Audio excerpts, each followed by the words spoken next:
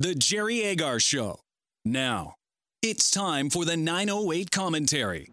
Good morning. In the midst of the ongoing issue of math scores in Ontario, the Globe and Mail reports today none of the students ever pass math quizzes in Ellen Marcella's high school class, and none of them ever fail.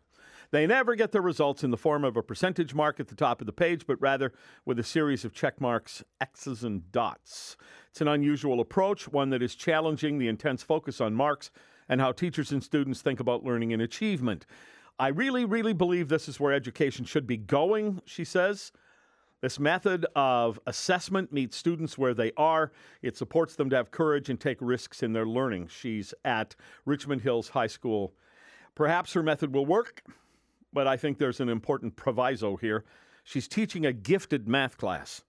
Math is one of those things that some people find intuitive and some of us struggle with. It's like playing a musical instrument. And I suspect that many methods of teaching math to the gifted students will work out well enough. They aren't the ones who are likely dragging down the average in Ontario.